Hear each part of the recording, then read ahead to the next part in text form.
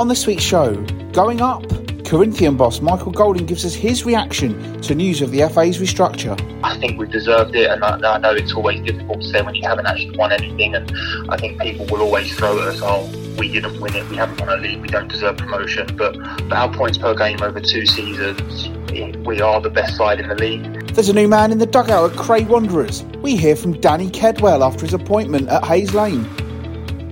Oh, you always got to be your own man, but I will definitely take a bit of something from different people that I've had man management to me as well. And the season's over for Deal Town. Head coach Steve King reflects on their defeat to Binfield.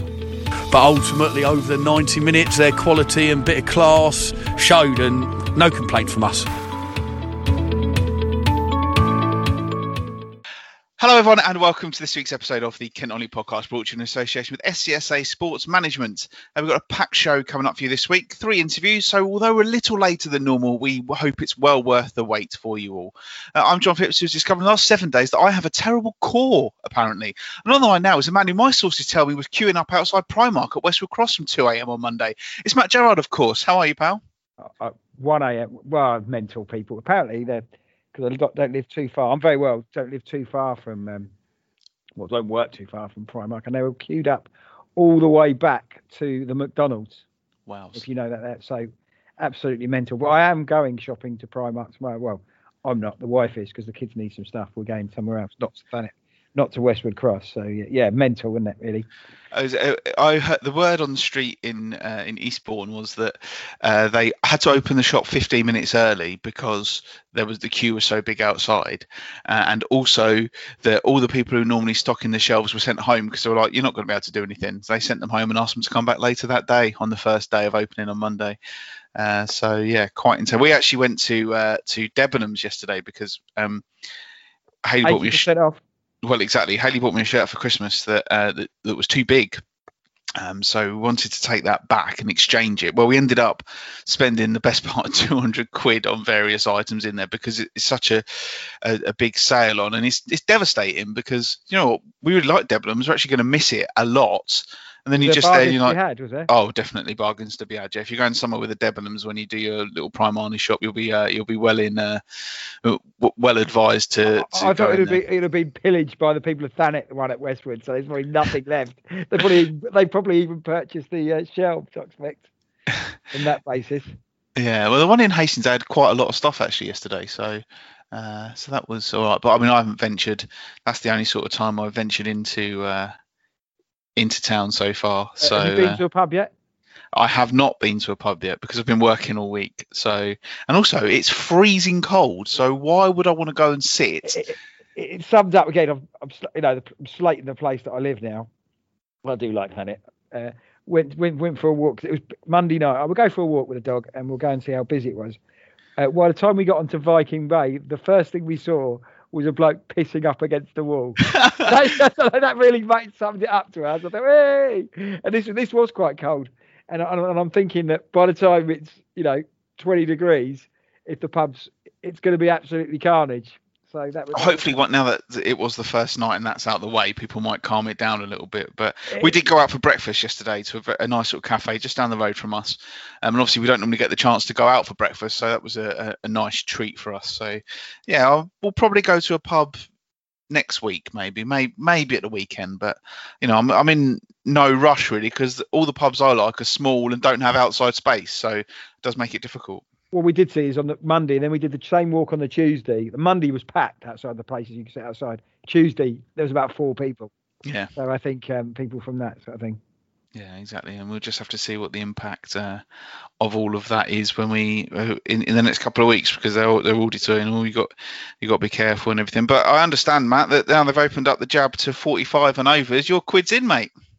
I am getting my jab next week. So from that, so I kept going on the website to go and do it, but they didn't do anything. But then my doctor texted me, so then I was supposed to have to go to the Saga building. So on that basis, so yeah. Well, I'm still a long way away because obviously the system's got to crash twice more before I get to book my appointment.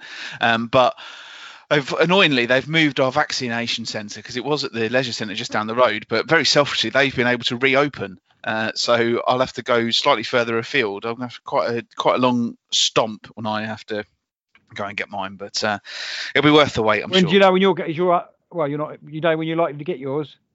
Well, I mean, obviously they're going to do all the 45s to 49s, then they're going to do all the 40s to 45s, and then they'll start worrying about people like myself. So. Oh right, yeah. So I'm on next week, so which is good. So apparently everybody keeps saying to me I feel rougher a bit. So. The advice that I've been given and I've heard is do not have an alcoholic drink the evening after. All right, I'm getting mine at 6:30, so don't have that. You don't drink that. Don't have any booze. I probably would avoid it on the Wednesday as well, because my friend said he'd had one of the worst hangovers he's ever had because he'd had a couple of cans, and that was related to the jab. So yes, don't drink after you've had your jab. Is the sage advice doing the rounds. Oh right, well, interesting. Well, I won't be doing too much, so there you go. Good man. It's our 167th episode this week, and 167 is a Chen Prime, a Gaussian Prime, a Safe Prime, and an Eisenstein Prime with no imaginary parts. It's also the number of tennis titles won by Martina Navratilova. That kind of reinforces that point from a few weeks ago. Those pitchers in baseball really not worth celebrating with their 165 career wins. Tennis, Matt Sports, I don't think it's come up on the podcast before. Are you a fan? I do mind. I don't mind. I watch a bit. I do like a bit of tennis. I like a game of tennis. As always, it's the thing. When we were kids, Wimbledon, the 2 weeks before and the 2 weeks after Wimbledon, we'd go up to Connaught Park and play tennis. But we always have one of my mates who could serve it like Goran Ivanisevic, so you could never get it back. But on the Connaught Park fields there, before I don't know if it's still there now, but yeah, I do like a game of tennis. In fact, yeah, I don't mind a game of tennis. Yeah, I don't mind it. Wimbledon is one of those places I'd like to go to. I've been. I went on a sort of school trip in 1994. 1994, and it was quite an experience actually. It was very good. It's massive. It's like there's so much going on. You can just sort of flip between the out courts, which is all I did all day, and I just went and watched various games all over the place. It was good fun. So, but yeah, one thing I'd like to go to Wimbledon, one of those things. So, but one day maybe. Yes. That's a quality school trip though. Yeah, it wasn't bad. Yeah. I don't know how I managed to fluke it, but it was a day off school, which was even better for me back in the day. Anyway, on with the show. And we start with news. Big news from the FA, who announced on Monday that they do plan to go ahead with some of the restructuring that was planned for this summer, creating a new division at Step 4, that's Isthmian League South East level to UNI, and 2 more divisions will be created at SCEFL level. That means that 20 clubs will be promoted from Step 5 and 60 will be promoted from Step 6 to Step 5, with the teams put forward on a points per game basis over the past 2 seasons. The key point from all of that for us is that, as the SCEFL said in their statement, Corinthian, Kennington, Holmesdale and Rusthall will all be eligible to be put forward for promotion on that 2-season basis. With 88 points from 37 games over the past 2 seasons, Corinthian are 0.16 points ahead of Sheppey United. So if it is all ratified, they will be promoted to Isthmian League South East. A timetable has been released by the FA with plans to be voted on next week. The teams will then be given an opportunity to apply. The applications will then be assessed and the final allocations will be released on May the 17th. So it's not quite a formality then, but the signs are looking very positive for Corinthians. So early this week, I called up with their boss, Michael Golding, and I started by asking him where he was when he heard the news. Incredibly boring story. I was in the dentist with my 2 young children. Left my phone in the car, was in there for an hour or so while they had their checkup, came out and the phone was red hot and probably close to 50, 60 different text messages, phone calls, WhatsApps, voicemails from varying people. And it probably took me 5-10 minutes to start to read through them, actually work out what was going on. So yeah, I was in the dentist. Very exciting, I know. And I suppose, obviously, we know nothing is confirmed as yet, but it does look like at the moment, from what the SCEFL have said, that the team they will be putting forward to be promoted to the Isthmian League is Corinthian. How do you feel about that? Yeah, I think, again, it's all very much... We're waiting for next Thursday when the FA Council agree to it, and obviously we hope that they do.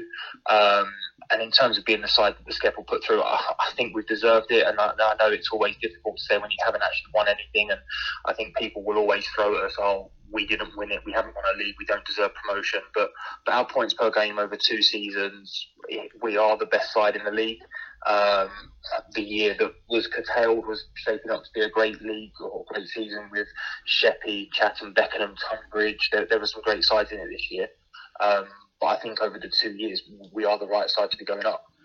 Is there a sense of frustration, I suppose, for you that you've not had the chance to get a trophy and do, because there is a lot of people who will say, Sheffield deserved it, Chatham have deserved it, but you also have really, really deserved this, but you're not going to get anything to put in your trophy cabinet? No, I think there is a little bit of that. I think obviously the curtailed season was only 9, 10, 11 games deep for the Skeppel side, so that was very much in its infancy. So it's difficult to say who would have gone on. Obviously, Sheppey, Chatham started incredibly well. Ourselves, we were just behind them, and we notoriously get better as the season goes on. But I think the frustration is still the season before, when ourselves and Beckenham were the top two sides. And we were the best two sides. Sheppey had a great run in that season and would have pushed both of us. But I think that was the season that we look back on with frustration. We were 10 games away from finishing, and we would have gone on to win the league. So to not have that, it is a frustration. But if the FA Council do agree to promoting us, then we'll take the promotion however it comes. I suppose, people also forget that the previous season, how close you came as well. So for 3 years, you have been there or thereabouts, haven't you? Yeah, I know people give us the tag of the nearly men, and yeah, I think over the 3 seasons we've scored 178, or we've earned 178 points in the league, which I think over 3 seasons or two and a bit seasons, it is pretty good going. So yeah, I think over 3 years we've deserved it, but this has been a 5-6 year project since I came in and took over from James Collins 5-6 years ago. We've been building to this, and we've been working with younger players, and we've kept the nucleus of the squad. So yes, it's on the back of the last 2 seasons points per game, but actually it's a much longer term project that the players and the management have all bought into and worked towards. And I'm just glad that the players that have stuck with us and have gone through the tough times when we were finishing 9th and 10th table, that hopefully they are going to get their just reward to the ones that stuck it out with us, and the young players that have progressed and developed with us, they are going to get the rewards that we have been working towards. You're a very close-knit bunch as well. How are the players? Are they very pleased? Yeah, the WhatsApp was good yesterday. It was a little bit busy. I think, again, the boys are very nervous that the terminology could be promoted and it's still waiting for approval. So, again, I think next Thursday and then the 18th of May when it's all agreed, or the 17th of May when it's all agreed, I think that's when you'll see the outpouring of relief and emotion from the players and the management. But at the moment, everyone's very excited, but we're all very much aware that it could be taken away from us with a no decision next week. And I suppose, again, not getting too carried away, but how much of a challenge will it be if you are put into the East Midlands League South East? Yeah, massive challenge. The Skeppels are a very tough division, and we know that every year, and we've had to go through those tough times, like I say. But I think we're ready to go up. The ground's ready. I know people are already asking the question: is the ground good enough, and has it passed its grading? The ground's fine. We've ticked every single box, and we have done for a number of years.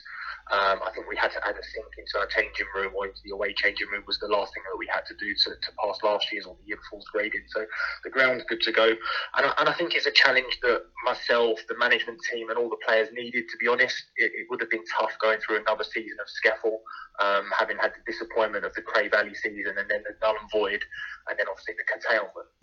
It would have been tough for the same group of players, because we're not a team that changes 60-70% of our squad. We are the same players over and over again.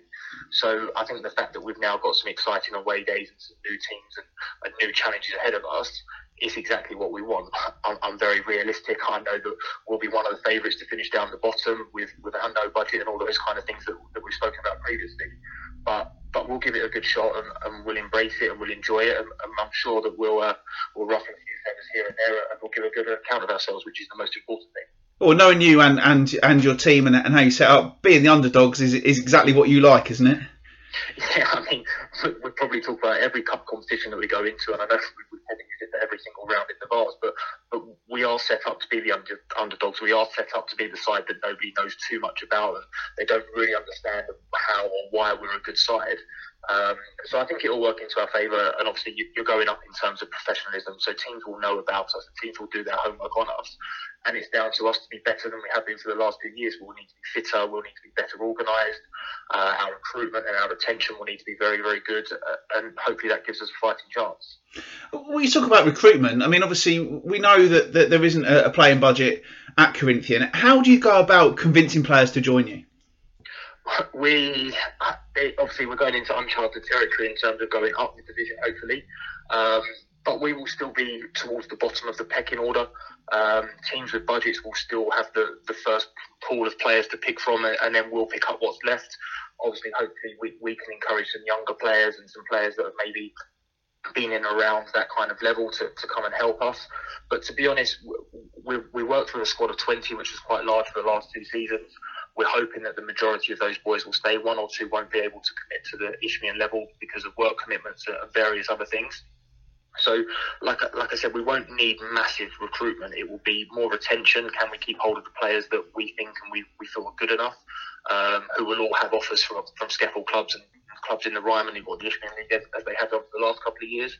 And then it's, can we add those 1 or 2 right players? But it's also their character that's important for us. It takes a particular player that's happy to come down and to embed themselves into our squad. So we've got a couple of names that we've drawn up wish lists, and depending on where we were going to be, and up until yesterday at 4 o'clock, it looked like it was going to be SCEFL, and we were working towards that.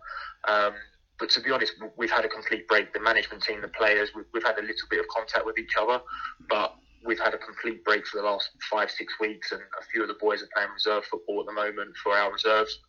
But some of them just wanted time away to be with families and to work. So it's good now that's bringing the players together, and we'll start those kind of conversations in terms of retention, and then that will let us know roughly what we need to bring in.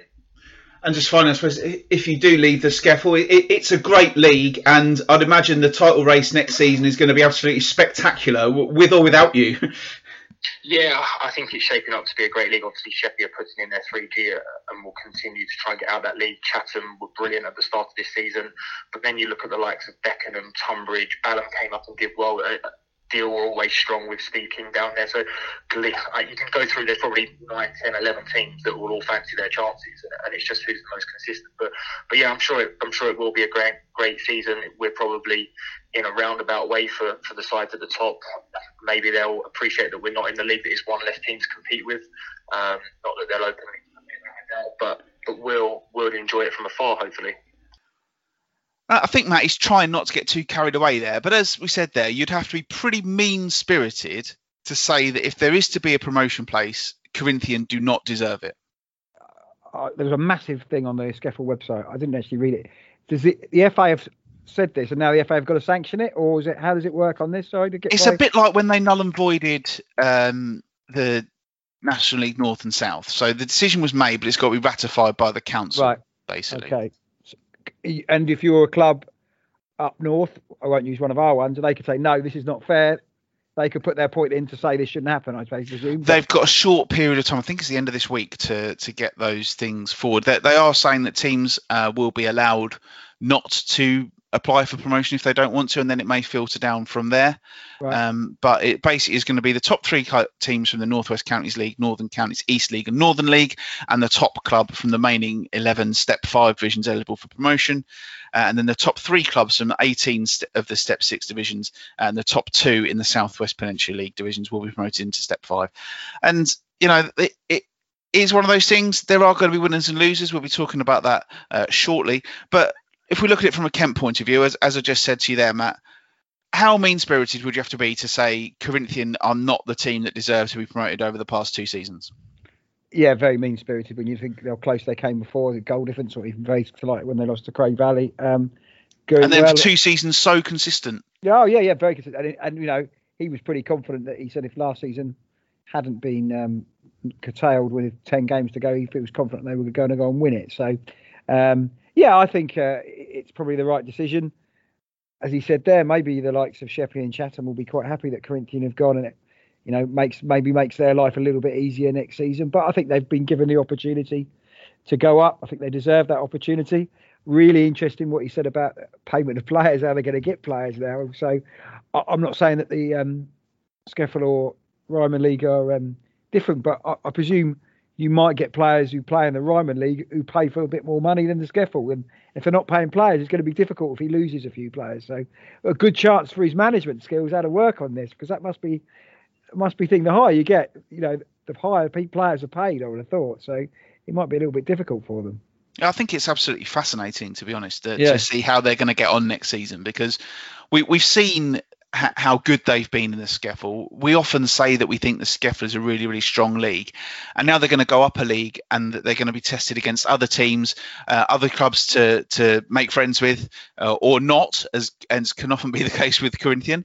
But it is just such a fantastic opportunity, and I don't think it's any secret that I tend to get on quite well with Michael Golding. We've met on a couple of occasions at matches and stuff, but we've just kind of hit it off, and we often sort of have a chat about things that are going on, and I'm so pleased for him because he's a really nice fella, and whatever you want to think about his team and the way that they play their football, and bits and pieces like that, of which I haven't seen anything like the levels that I see other people complaining about when I've seen Corinthian play. But whatever you think about them, he is a manager who has done a fantastic job to get that club where they are hopefully probably going to be next season. Yeah, and I think what he also said in that interview was all about, he can test himself against other bits and pieces, other clubs. It's very nice to play these same teams over and over again, but they're going to go to some, the Hastings of this world and other bits and pieces, testing themselves against a lot bigger clubs, and that must be really satisfying for him because we know how much work he does off the field as well. Probably gives him a new, step in his, a little boost into his steps as well, where he's going to be going there, looking at other teams. So it'll be really interesting in how they get on. Again, he seemed pretty confident that players would stay with them. Would there be much more travelling? I suppose there would be.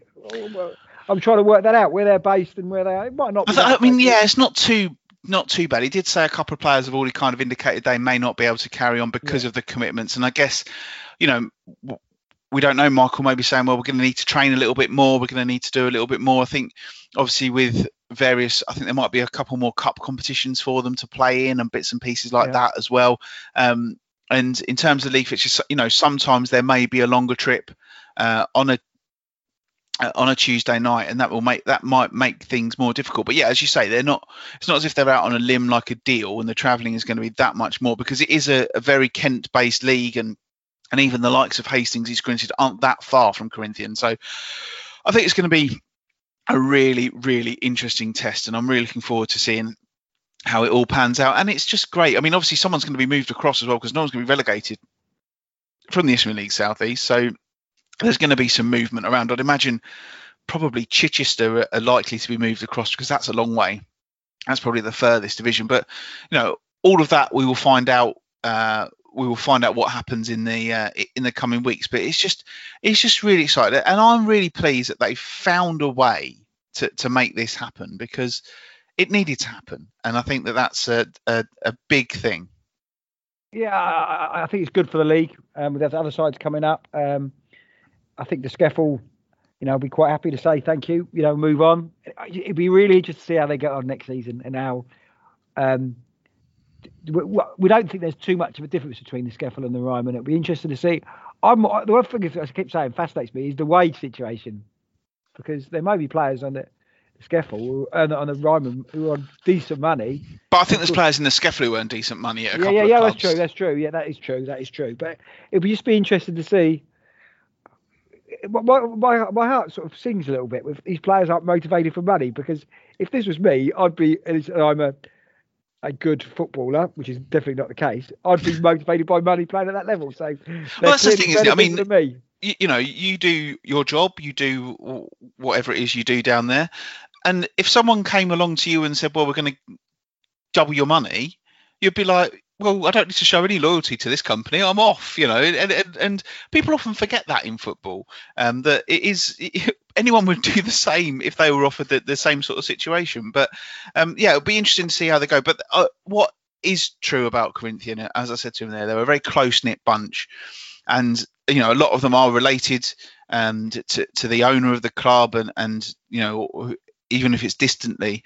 And I think that togetherness will sort of bring a lot of those players won't want to leave because it's their club. And that's what the key is. And as you said there, the key isn't about bringing players in, it's keeping what he's got. And as you said there, we often say we don't think there's much difference between the SCEFL and the Ryman. Well, this is where we're going to really find out.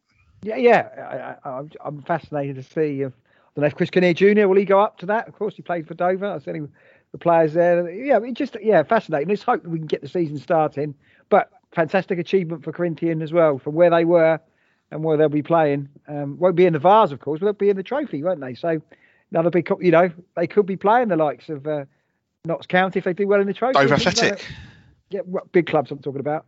On that basis. So really pleased for them.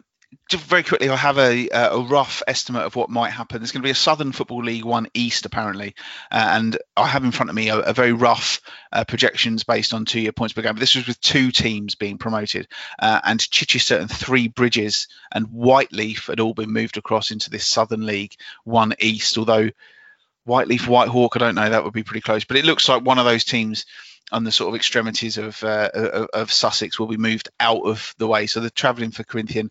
Burgess Hill will be a bit of a trek. Haywards Heath, not ideal. And I think it's going to be Lancing who'll be promoted from the Southern combination. So, it's going to be, there are going to be some trips in there that are going to be a bit longer, but what an opportunity. And I'm pretty sure there's no danger that most teams will not be taking the opportunity that they've been afforded. And just finally, Matt, as Michael said in his last answer there, what a title race that's going to be next season in the SCEFL. And as you said, again, I always ask this question: how many do we reckon will go up from these things? Do we know? Well, this is the thing. I mean, because obviously this isn't the full restructure, is it? So this is because they still want to even up the National League North and South, and then there will be another league, and then they've got to bring up all the teams to make that all the way up. So there is a possibility that there may be a couple more promotion places next season, or one more certainly.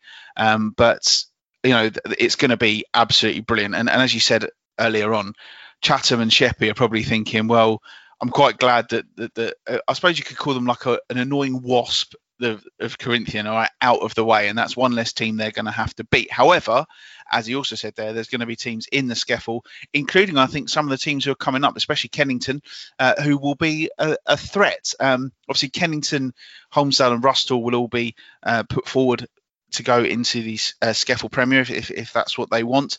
We have put something in place as well to speak to one of those clubs next week on the show as well, so hopefully that will come off.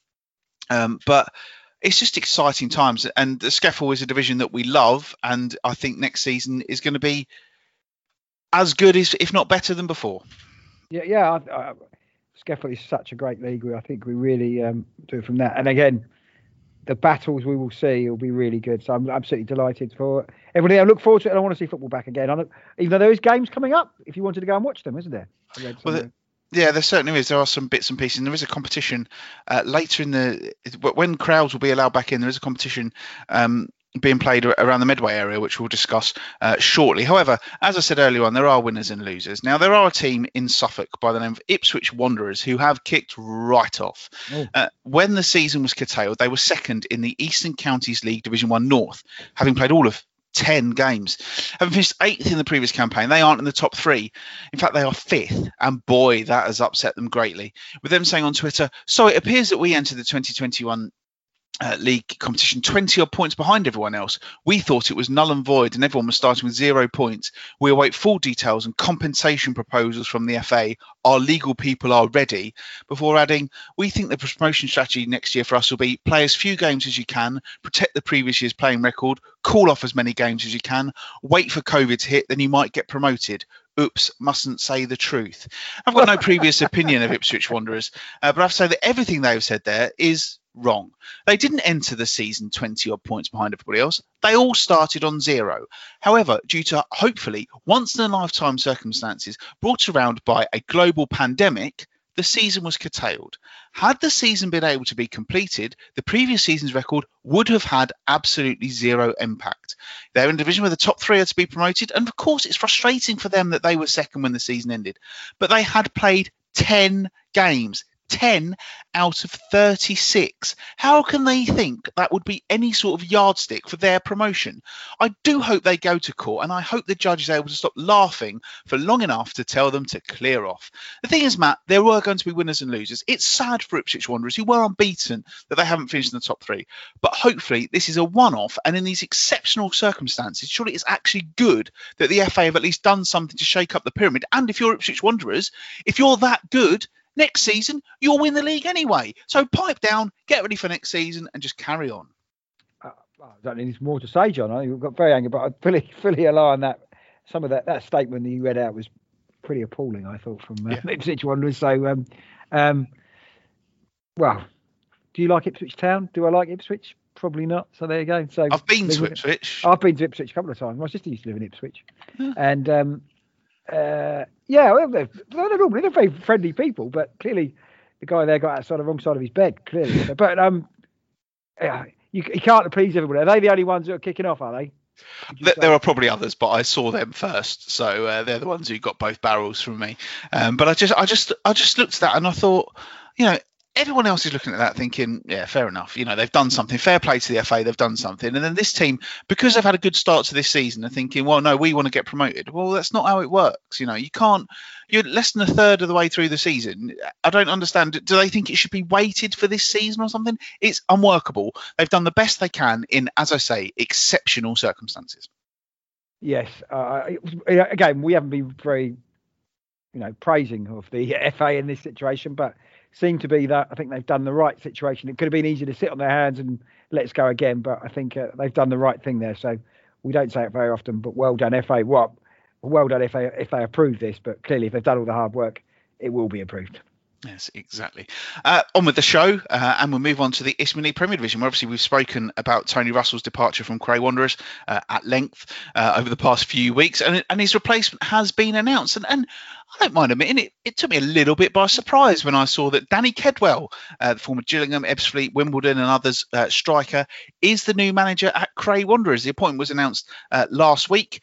Dived through my phone and I found that I had Danny's number.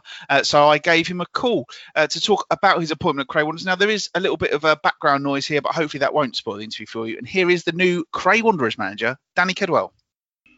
Yeah, it is. I'm really looking forward to it.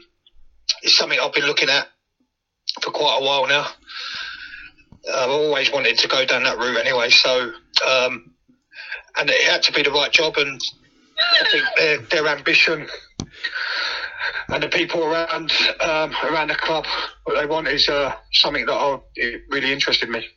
And obviously that they've had such a good time the last couple of years under Tony Russell, and I know all of the players have gone as well. But Cray Wanderers are going to be a draw for people, aren't they? Yeah, they are. And listen, Tony and Joe, they've done a magnificent job there. And it's unfortunately that the last 2 years weren't great. Obviously, with this pandemic, you never know where they could have took them.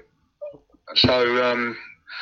There was in and around it for 2 years, and I'm sure they'd have done really well if the season would have finished. So it's going to be tough to go to do what they've done. And like I say, they're looking to go to places, and it's a club that I'm really looking forward to be a part of. You say you've been planning it for a long time. You've got your UEFA licence as well, haven't you? So you're prepared and ready for this. Yeah, I've been doing it for a long time now. League 5 years. I started with the Ebbsfleet scholarship, doing all the scholars there for the last 4 or 5 years. So I've really enjoyed it. I didn't know which way I was going to go, if I was going to enjoy it, because some people go into the coaching roles and they say, no, this is not for me, I'd not enjoy it, but I've really enjoyed my time of doing it. And so it was something that the last couple of years I've been thinking I want to go into the men's game side of it. And I'm glad I've got the opportunity. What sort of team are we going to see? What sort of football are Danny Kedwell Cray Wanderers going to play? Like I said, join games. That's my philosophy. Listen, there's going to be times when we can play football, and obviously I want to play football as much as I can. But sometimes you can't win that. In my time of playing, we've played football and then we've gone the next week and we can't play football against certain teams. So my philosophy is obviously going out there and trying to win as many games as I can in different styles, really. Obviously, you've played under a lot of very good managers in your playing career. I guess you've taken a bit from a lot of them, have you, into what sort of manager you're going to be? Yeah, 100%. I'm taking bits from different people. I've had 5 promotions and different managers. I had 2 with Terry Brown, but the rest have been different ones. So I'll be taking bits from every single one of them and the better ones and have my own little twist to them. You always got to be your own man, but I will definitely take a bit of something from different people that I've had management to me as well. And I suppose, obviously, the players have gone with Tony Russell. So you've currently got no players at all. I guess that's actually a really, really exciting way to do it. You've got a complete blank canvas there. Yeah, it is. It's going to be harder because I've got to get a whole new squad. So it's definitely going to be a very busy few months getting players on board and getting them in, compared to, like, obviously some managers come in and you've got 6-7 players already there. You've got to add to it. But yeah, I'm looking really forward to it.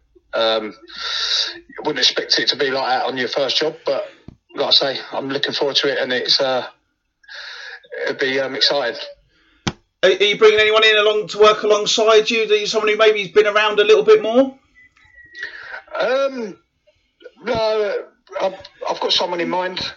I'm talking to him in a minute, but it's not concrete. So until it's actually concrete, I'm not too sure what. I've got people in mind. Fair enough.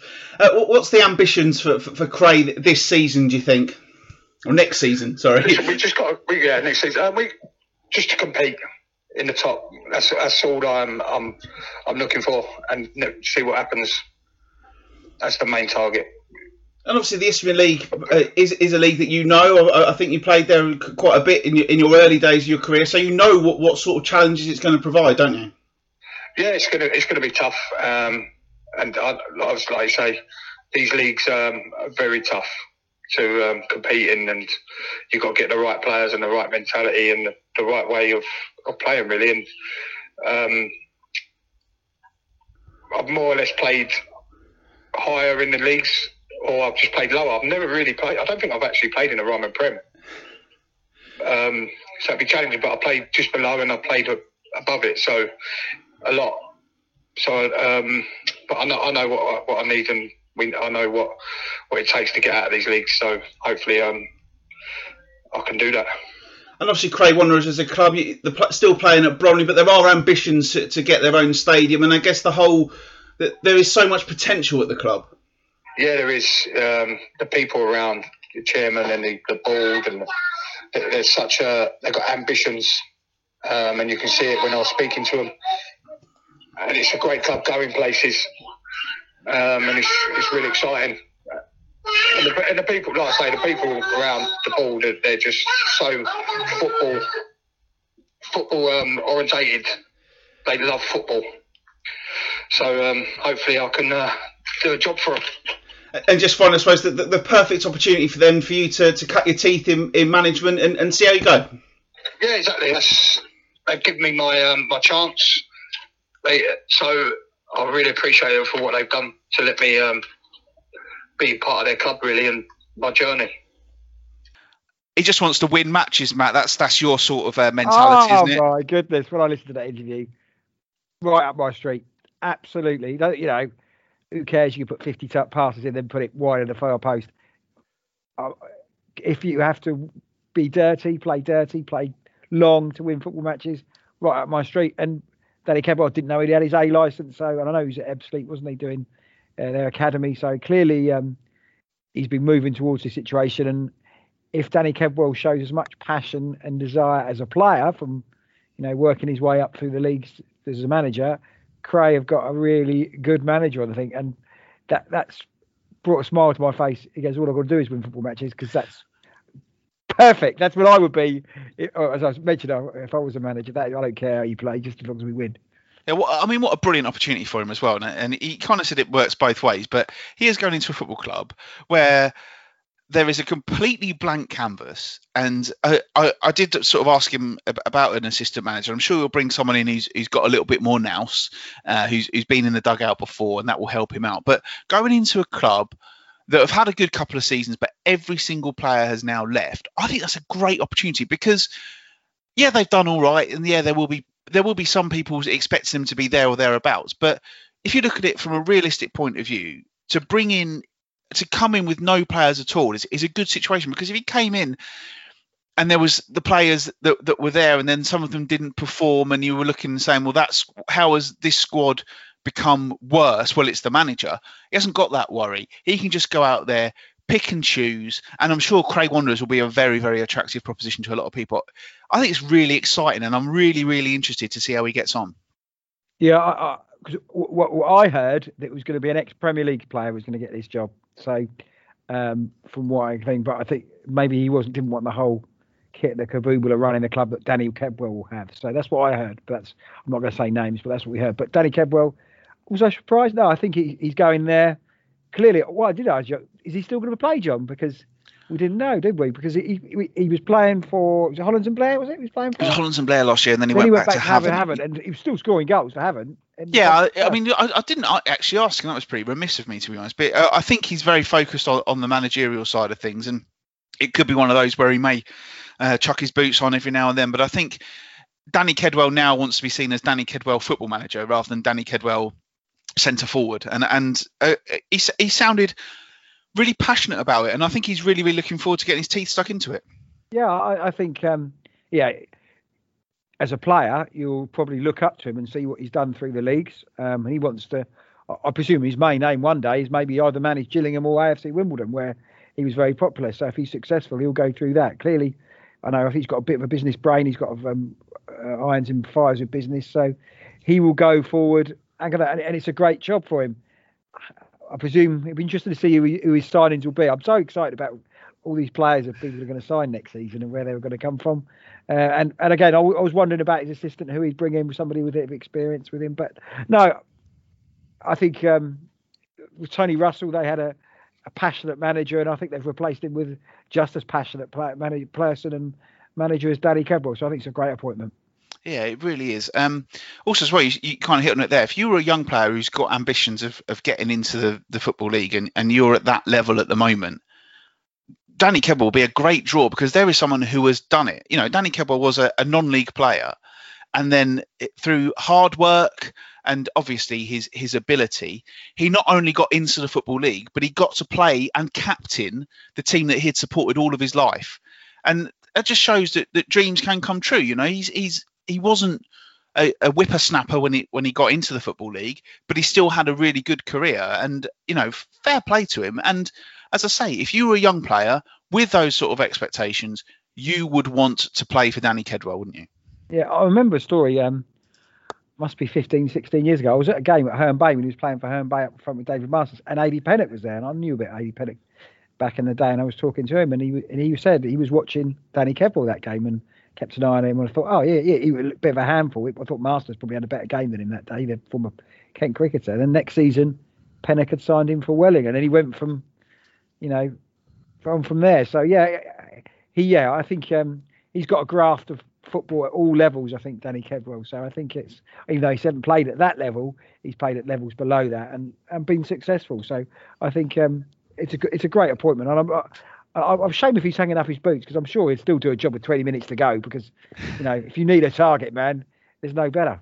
Well, exactly. And just to, you know, put what I was saying, Danny Kedwell was just 28 when he made his Football League debut. So it just shows what can be done. And you say that the clubs he played for before that, he was at Chatham, Tunbridge Angels, Fisher Athletic, Lordswood, Maidstone, Herne Bay, Welling, Grays Athletic, then Wimbledon, where obviously he got the goal which took them into the Football League after, and what a moment that must have been. Then 119 league appearances, 40 goals for Gillingham in 4 years, before Ebbsfleet as well. So he's a player who got better with age, and I think he will be a manager who gets better with age as well. And massive good luck to him, and thanks to him for his time on Monday. I really, really appreciate it. And it's another thing that's just getting the juices flowing, so to speak, ahead of next season. Yeah. Again, we're still 4 months away, isn't it, from the start of next season? But I think the hard work for a lot of clubs is definitely starting now. There must be a melee of people going for the same players. It would be really interesting to see who comes out on top on all that.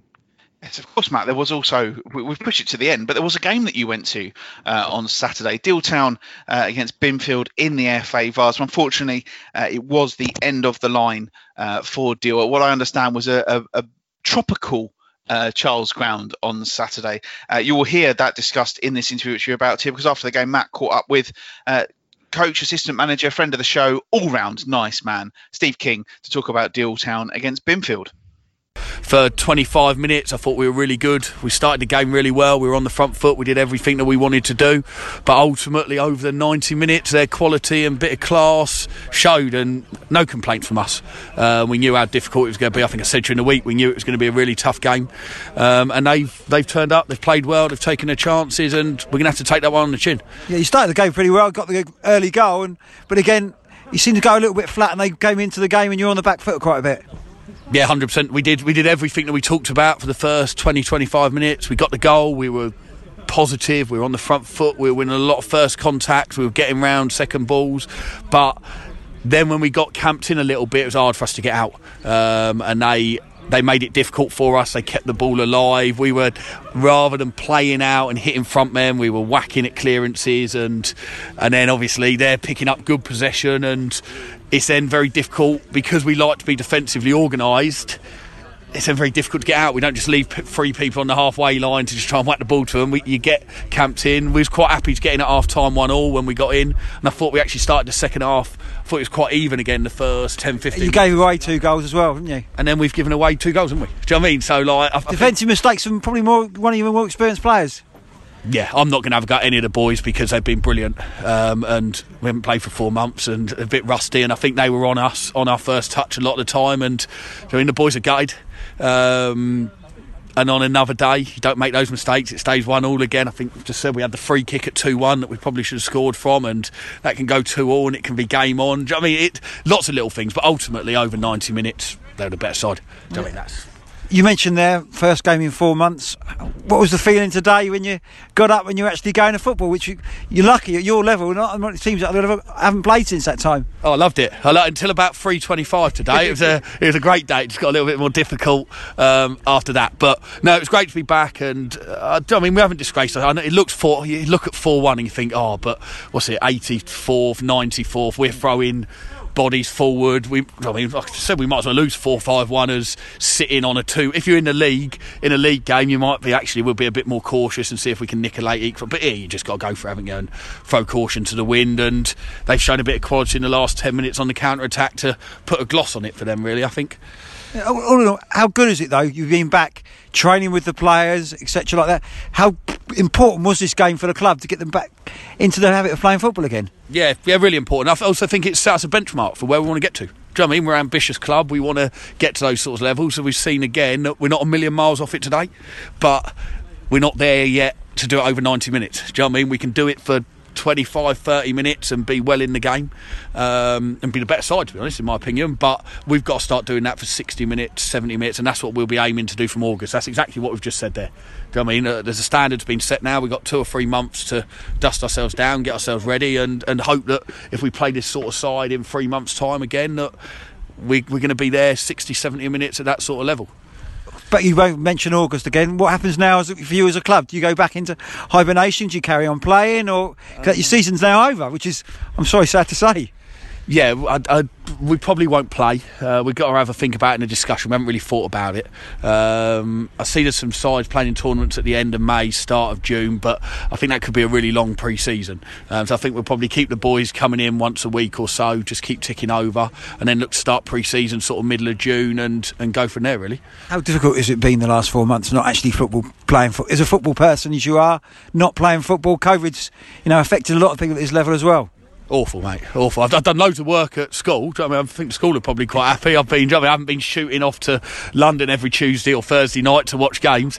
But look, we haven't lost anybody at the club due to COVID. Thankfully, I haven't lost anybody personally, so I'm going to count my blessings there. And there's a lot of people who have gone through a worse situation than us in football. And although it's been difficult for us as footballers, we've got to put it in perspective, and hopefully we can now get back to some sort of normality for the 2021-22 season. I have to say, lovely weather for it as well today, wasn't it? Absolutely freezing. I'm absolutely frozen. For 10th of April, whatever it is, barbecue weather it should be, shouldn't it? And I think everyone wants to get no changing rooms, so everyone wants to go and get in the warm, I think. I didn't get the chance to watch any of the game, Matt, but it sounded like Deal were ultimately beaten by a better team. Yeah, Deal started pretty well first on the front foot. First 15 minutes, got the goal. Good corner coming in and headed in by the defender. But then Benfield came more into the game. They had a couple of chances, scored just before half time, and then Deal came out of the tracks a little bit. But Benfield had that extra quality. They had a good number 7 who scored a couple of good goals, and they also had their centre forward, who was the captain. He was really the difference between the team, because Deal don't really have a centre forward, and that was the issue. They've got some nice ball players, Macaulay McMurray, who I thought had a good game. You know, even though his mistake led to one of the goals. You know, he's a good footballer, but when the ball went forward, there was nobody, you know, back to goal who could hold the ball up. And Binfield, who had a big lad at the back, who had the biggest tattoo I'd ever seen in my life on his leg. It covered his whole leg. I don't think he was the greatest defender in the world, but he didn't have to mark anybody, and that was the problem. And they've got some pacey wide men as well, Troy Howard, but they didn't really get into the game, and that was the difference. That they had an outlet when they're under pressure a little bit. They could put it up to this guy up top who was pretty good, hold it up, and he'd bring players into play. And yeah, I think Binfield were up for the game as well. You could see it beforehand, because you know they lost last year to them. They were very much up for it. I think they were disappointed, not Deal's fault, that they had to get changed basically on the coach because of COVID and things like that. You just felt that, you know, Binfield had a bit between the teeth, and Steve King did say they were the favourites and they deserved to win. Maybe 4-1 was a bit harsh on Deal, but it was a brilliant last goal for when he curled it in. But yeah, well, it's like he said there, wasn't it? When he said, you know, well, we might as well have lost 4-1 than 2-1. So I love that attitude in a cup game. It would be disappointing because goals 2 and 3 were defensive mistakes really, and they were punished by good finishes. So I think they did look a bit rusty. The goalkeeper James Tompkins, he had a bit of, you know, not as didn't really dominate his area as much as thought he'd done before, but. Yeah, and the conditions were terrible. It was so cold and wet and miserable. After all I don't think we had any rain for about a month, and it all came down on Saturday. So, yeah, I think they'll be disappointed. But again, Steve, yeah, I think he was delighted they played a game. Disappointed it went out. It'd be interesting to see how Binfield go on further in the competition now, because I think they've got Fakenham, and Fakenham are a league below them in the pyramid. So you expect them to get through. So yeah, it was a good to watch game of football. Deal beaten by the better team, and if Steve King, you know, if I was going to say to anything, you've got a basis of a good side, but like everything, if you can get a striker in, you could be okay. Because they got a striker who got injured, who got the hat trick in the FA Cup, but I can't remember his name now. And we had him on the show. We did. Yeah, and he he was there as well. Like and I was thinking from that, yeah. But Ben something. But yeah, try and get him fit, but try and get a striker in, which is easier said than done. Just to be a target man who could hold the ball up and bring others into play. That's what they missed, and that was the difference between the sides. Ben Cardwell made that up. No. That's right. Well done. Ben, we loved having you on the show. Thank you so much. But he was the outlet. You know, he'd run in behind, be strong for that, and that's what they missed really. And they did a job on Troy Howard, the quick winger as well. First 20 minutes they sort of got him in behind, but then they doubled up on him, and you know, bigger boys came in and sort of muscled him off the ball. But yeah, there's plenty, you know, Deal a work in progress, as Steve King said on the interview there, and interested to see how they get on, and praised by Michael Golding as well with all that bat Deal. So they'll look to go on and get, you know, I'm no expert, but I think they need a striker, you know, who can put the ball in the back of the net. Easier said than done. That's probably what Deal will be looking for next season. Yeah, I think they're a team that are impossible not to like, and Steve King, infectious bloke, and you know, obviously disappointed for them, but thanks him as always for his time. And you personally, mate, although it was cold, were you happy to be out at a game? Yeah, it was nice. I saw my good Steve McCartney, you know, Kentish football, good. Yep. Steve. He was there, so catching up with him. A few other people, Stephen O'Brien, who was on the bench. Caught up with him, you know, unfortunately pulled his groin so he couldn't play. Yeah, a few people it was good. People seemed to be enjoying the football. The weather was atrocious, as I say. So, and my feet were absolutely frozen, as everybody's was there. So, it'd be nice to watch football when the weather's a bit warmer. Maybe I'm getting too old because I'm thinking, it's too cold. So, on these things, and I did say to my wife, maybe I need to buy some heated socks going forward next season. But I didn't wear my special warm boots either because I turned up in my trainers, which was a schoolboy error. It's my own fault, really. Yes, you mentioned it earlier, but there is going to be a post-lockdown cup, a 5-team cup competition involving SCEFL teams. The teams are Chatham Town, Lordswood, Punjab United, Rochester United and Sheppey United. It's due to start on the 18th of May.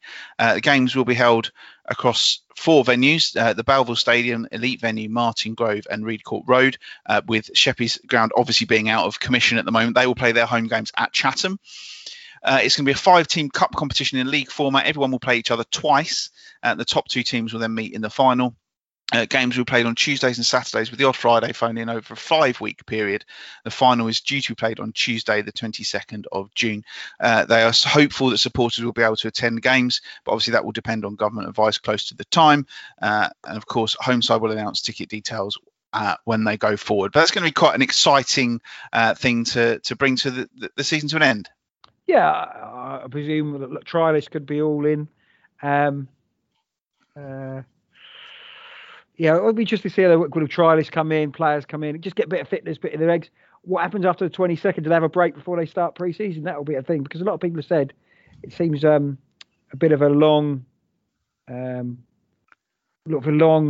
pre-season if you have it from May till August. But interested to see what they do, and interested to see how supported it is with the Euros in. If you can work it well together, have a game on, and then watch the Euros at the bar as well. It should be okay. Yep, look forward to it. I'll keep an eye out for that. Yes, it should be. It should be good fun. Obviously, Bromley's season continues in the National League. Good week for them as well, with 2 victories. Their first 2 under manager Andy Woodman, a 1-0 win at home on Saturday, and then an absolute thriller, winning 4-3 at Woking on Tuesday night. Just a point outside the playoffs now, Bromley. It's all of a sudden looking good, and if they can continue that form, then they're going to be in good shape. And I said last week that these 2 games were really important, and they've stepped up to the plate. Yeah, when you look at that again, when they were 3-2 down with 9 minutes to go, I think, they're going to blow it. James Alabi apparently scored a cracker last minute, and again, I didn't realise. Maybe that, when we got rid of Smudger, that they thought, when you told me about the fixtures they had, really, it's in their own hand, isn't it? It really is in their own hand. They've got their Andy Woodman. Defensively, they've been pretty solid with before, haven't they? Have not scored that many goals, but this time scored goals but conceded any, but shows attacking. Massive game at the weekend, didn't it, against Chesterfield? If they can beat them, they're right in there. So it's going to be on the knife edge. So, but when you've got Michael Cheek always scoring goals, you've always got a chance. For me personally, I don't think they'll get there. Hope to be proved wrong, but I think the top 7 who are there now will be the top 7. But if Bromley beat those sides around, they'll have a chance. But I think the top 7 there will be the top 7 that goes on. We shall see what happens, but I find it impossible to believe that with up to another 11 games to go, that these teams there won't be some chopping and changing. Well, I presume a lot of teams are playing each other, but I just fancy the top 7 being the strong sides in the division. So I wonder what. Obviously, we weren't there on Saturday, but I wonder what happened with very mild-mannered and friendly Luke Coulson getting sent off late on against Dagenham Bridge for arguing with the match officials. That's not very. I did see that. I still, even though I'm not involved in the National League, I still watch the National League highlights show, John. Just to see Dover at the bottom of the league, thinking, and we would have beaten Barnet this week as well because we're supposed to be playing Barnet. So that makes me feel thing from there. Yes, basically he was fouled. Then the next thing, team running after the referee. The next thing, the referee pulls out a red card. Wow. So yeah, very mild-mannered Luke Coulson. So I'm surprised about that as well. So that's a 3-match ban. Yeah, but it didn't seem that. It was the last minute of the game as well. So straight to that. We did have somebody say, ask a question, didn't we, about Dover? We did. You can ask away. Let me find it. Oh, Grandad's getting his technology out again, everyone. Let me find it. I've got it. My question is, say Dover had, rather than refuse to play, cobbled together a team together, including a front 3 of me, which I'm guessing is Tom. Yeah. Matthew Gerrard and Chris Collings. Would there have been a sanction even though we would be losing 26-0 every week? And I think we did kind of touch on that when we said, well, no, I don't think there would be any sanction. But Jim Parmenter was very, very adamant that he didn't want to do that because we have to remember that it costs money to play these games, doesn't it? With even though you don't have any supporters in the stadium, it costs money to put the floodlights on and heat up the dressing rooms and everything like that, and also the away travel to places like Hartlepool and Halifax and Torquay doesn't come cheap, does it? So Jim Parmenter was very adamant all the way through. Would it have cost more than 40 grand to have been beaten 26-0 every week with you up front? I don't know. I reckon they could have got you to, if they'd said, like, Matt, give us 500 quid and you can pay for us for the rest of the season, I think you'd have paid it. To have Gerrard number 84 on the back of my shirt, absolutely. Of course, I would have done from there. So, but again, people are, because our friends Chesterfield again, who furloughed half their amount of players, got a big loan from the league, and now still got players on furlough, and now spending money on players. So there seems a bit of controversy about that, but nobody sort of mentioned it. Maybe in the league, maybe because everybody's doing it. So there you go. They're spending money. Yes, this weekend Bromley are playing at Chesterfield. That game has been moved forward to 12:30, obviously because all the games have been moved forward to avoid a clash with the funeral of the Duke of Edinburgh. It should have been a fun week for you this week, mate, because it looks like you would have been Weymouth away Saturday and Weymouth at home on Tuesday. Back in the day, when Dover won the league in 1990, I'm really boring people now, they played Weymouth at home on the Saturday, away on the Saturday, won 3-0. And on the next Tuesday, arguably the greatest performance I've ever seen from the Dover side, they beat Weymouth 7-0. Wow. And it was April as well. Who scored the goals? Axel Foley, Sir Leonard of Lee, Timmy Dixon must have scored. It was just one of those things. I was, what was I then, 15? Sitting at the thing, they were just awesome. That's probably one of the best performances ever when they won 7-0 against Weymouth. I'll always remember that. It just steamrolled the teams. And they went on to win the league and then they weren't allowed up. But we don't talk about that because I'm still bitter, 31 years on. So that would have been into the what that would have been Bees Rhymes Premier when they won the league, but they weren't allowed up. Premier. Yep. Because the ground, they started moving, they knocked half the stand down before the final game of the season, but then allegedly the Bath chairman was on the National League board, or conference board as it was then, vetoed Dover going up, and of course who finished second? Bath. Yeah. So I've never been a fan of Bath. It really sounds like nothing's changed in 31 years in the National League or the GM Vauxhall Conference as it was. Yeah, so I'm still bitter about that as we were. So I didn't realise Bath were on the list. I'm glad to add them They'll always, to the sizable list that we have. Yeah, but we played Bath since then. I've never really had much of a rival, but they basically stopped us going up that season. So, and we were in that momentum. You never know. We could have been promoted into the Football League at that stage after that because we had Sir Chris Kinnear and Sir Leonard Lee up front. So hang on just a second. Let me just make a note. I just want to make sure that I'm not going to misquote you in any way, shape or form, but a petty Bath City chairman in 1990 prevented Dover from being a Football League club. Could have done because we were on an absolute roll. We must have gone back 4 seasons without losing. If you'd like to co-host the Kent Non-League podcast, then do get in touch. It could have been. So I'm not too bothered about being a Football League team now. But when you're 15 and 14, going up every week and travelling the breadth of the country, those little things, great. And 31 years later, it still hurts. I would, if I see a Bath City shirt, I would mumble under my breath. So there you go. If you are a listener from Bath, I do apologise, but yeah, they robbed us. I did say last week, if you are a football fan and your team wrongs Matthew Gerrard, he will remember. He's just proven that with a 31-year grudge against the team from the delightful city of Bath. Anyway, that's enough of the football chat. There's something, Matt, I need to talk about, and I've been meaning to talk about this for a while, but it's something that really bothers me, right? It is 2021, yeah? Yep. Technology has come on beyond all recognition. I always say to people, if my nan, rest her soul, came back, she died in 1994. If she came back now, that is the period of time where the most has happened. She wouldn't believe that I've got this thing here that is 7 or 8 inches big, and it's got all my music, all my phone contacts. I can see someone in Australia. Yeah.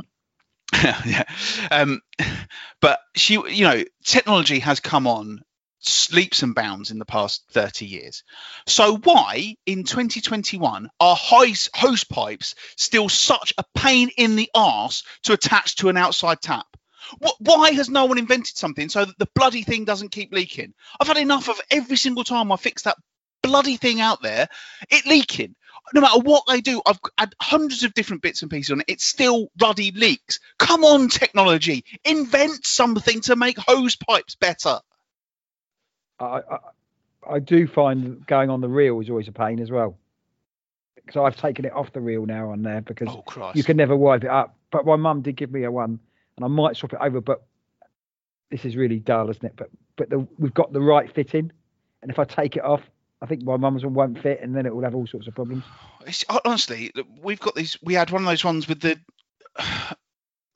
key that you had to twist round to tighten it up, and I tightened it up, and then I heard, oh, the hose pipe's leaking. I went outside, and it had already gone down, so I tightened it up again. Same thing happened. So then I changed it to a different thing, and it's still leaking. I just don't understand why this moderately simple thing is still so complicated in 2021. Wow, I don't really know what to say to that, but there's a lot of things that complicate me, so I'm not going to get too involved in that. But more importantly, John, I know I did see your tweet earlier about Prince Philip and Captain Tom. Oh crikey, yeah. Have you ever seen anything so cringeworthy? Yeah. And it's like I say, you know, in the past year, we have lost a lot of people. I know people like yourself who've lost loved ones. I've not been directly affected, but I've had distant family members have passed away. I had 3 people that I knew die in the space of 3 days earlier on this month, and it's still getting me how people can put things on and get so heartbroken about people that they've never met passing away. You know, I'm a million times sadder about you losing your dad, even though I never met your dad, than I am Prince Philip. And it's just the age of social media with people always wanting to get one up. And, you know, someone has gone to effort to make that thing that I tweeted out. And then someone has said, this made me cry. Why? Were you crying because it was so cringeworthy and awful and terrible? Or were you crying because you're an absolute goon? It did hit home, Prince. More for because the Queen and she's lost her partner, and I think about my mum quite. Having watched The Crown, it meant a lot more to us. I loved him on The Crown. Yes, yeah. He was a bit of a character. That's probably the best way of describing it from there. It'd be interesting to see how it goes from there. Have you seen that picture of when he dressed up as one of the guards? Yeah. Exactly. And she's just sat there. She's just stood there and like absolutely wetted herself. And you know, he was a big part of our nation. And you know, obviously it's really sad, and you do feel sad for the Queen. But the outpouring of people is a bit much. And you know, that is the problem with social media. Everything is just polarized. You're either, you know, the only people who ever talk about things are either the ones who really, really like it or really, really hate it. And, you know, that's why I don't talk about things, because a lot of the things I'm just completely dead bang in the middle about things. You know, you just see people who, you only ever see the outrageous opinions are the ones that get shared around. It's the sensible people like you and I in the middle ground and everything, we haven't got a voice anymore. And I'm quite happy with that. Yep, fair play. But I did just get to have a rant about hose pipes that I've been planning, so all is well with the world. MasterChef final was on last night in the end. Brilliant end to a really good series. Do you know, I only read that a guy who used to work at Nando's won. Yeah, the funny thing is normally they give a little bit of jeopardy when they do the final, like when they've done the final tastings, and you know, real sort of, how's this? Who's going to win? When they tasted his food, there was absolutely no doubt who'd won, because they were just like, this is amazing. So well done to him. Really enjoyed it. Where will he go now? Will he open his own restaurant? Will he? Yeah, I'd imagine so. Yeah, he does a lot of Japanese food or sort of European food with a Japanese twist. So I'd imagine that'd be quite popular. So yeah, well done to him. Enjoyed that. Line of Duty on Sunday was absolutely phenomenal. Rat. Yeah, he died. What was the cause of death? He died of being a rat. The word rat was used a lot in there. Yeah, absolutely superb episode. Looking forward to Sunday, and spent all my time pondering about that for the last God knows how long. But yeah, it's all exciting times, really. I've had my hair cut Monday. I've been shopping. I've been out for something to eat. It feels like there's some sort of normality creeping in. Anyway, thank you everybody for listening to this week's show. You can find us on Twitter at KentNL Podcast, where we won't be posting pictures of Tom Moore and Prince Philip. You can also find us on Facebook as well. If you search for Kent On League Podcast, you may see pictures of Tom Moore and Prince Philip. If you look on my Twitter feed at JohnPips81, Matt is at Matthew_Gerard as well. Thank you everybody for listening. Thanks to all three of our guests for their time. Thank you to the FA for making what could be a sensible decision, and thank you to Ipswich Wanderers for their little Twitter rant, which I did enjoy dissecting earlier on the show. Thank you everybody for listening, and we'll speak to you all next week on the Kent On League Podcast. I have my jab next week, and let's hope I'm feeling well.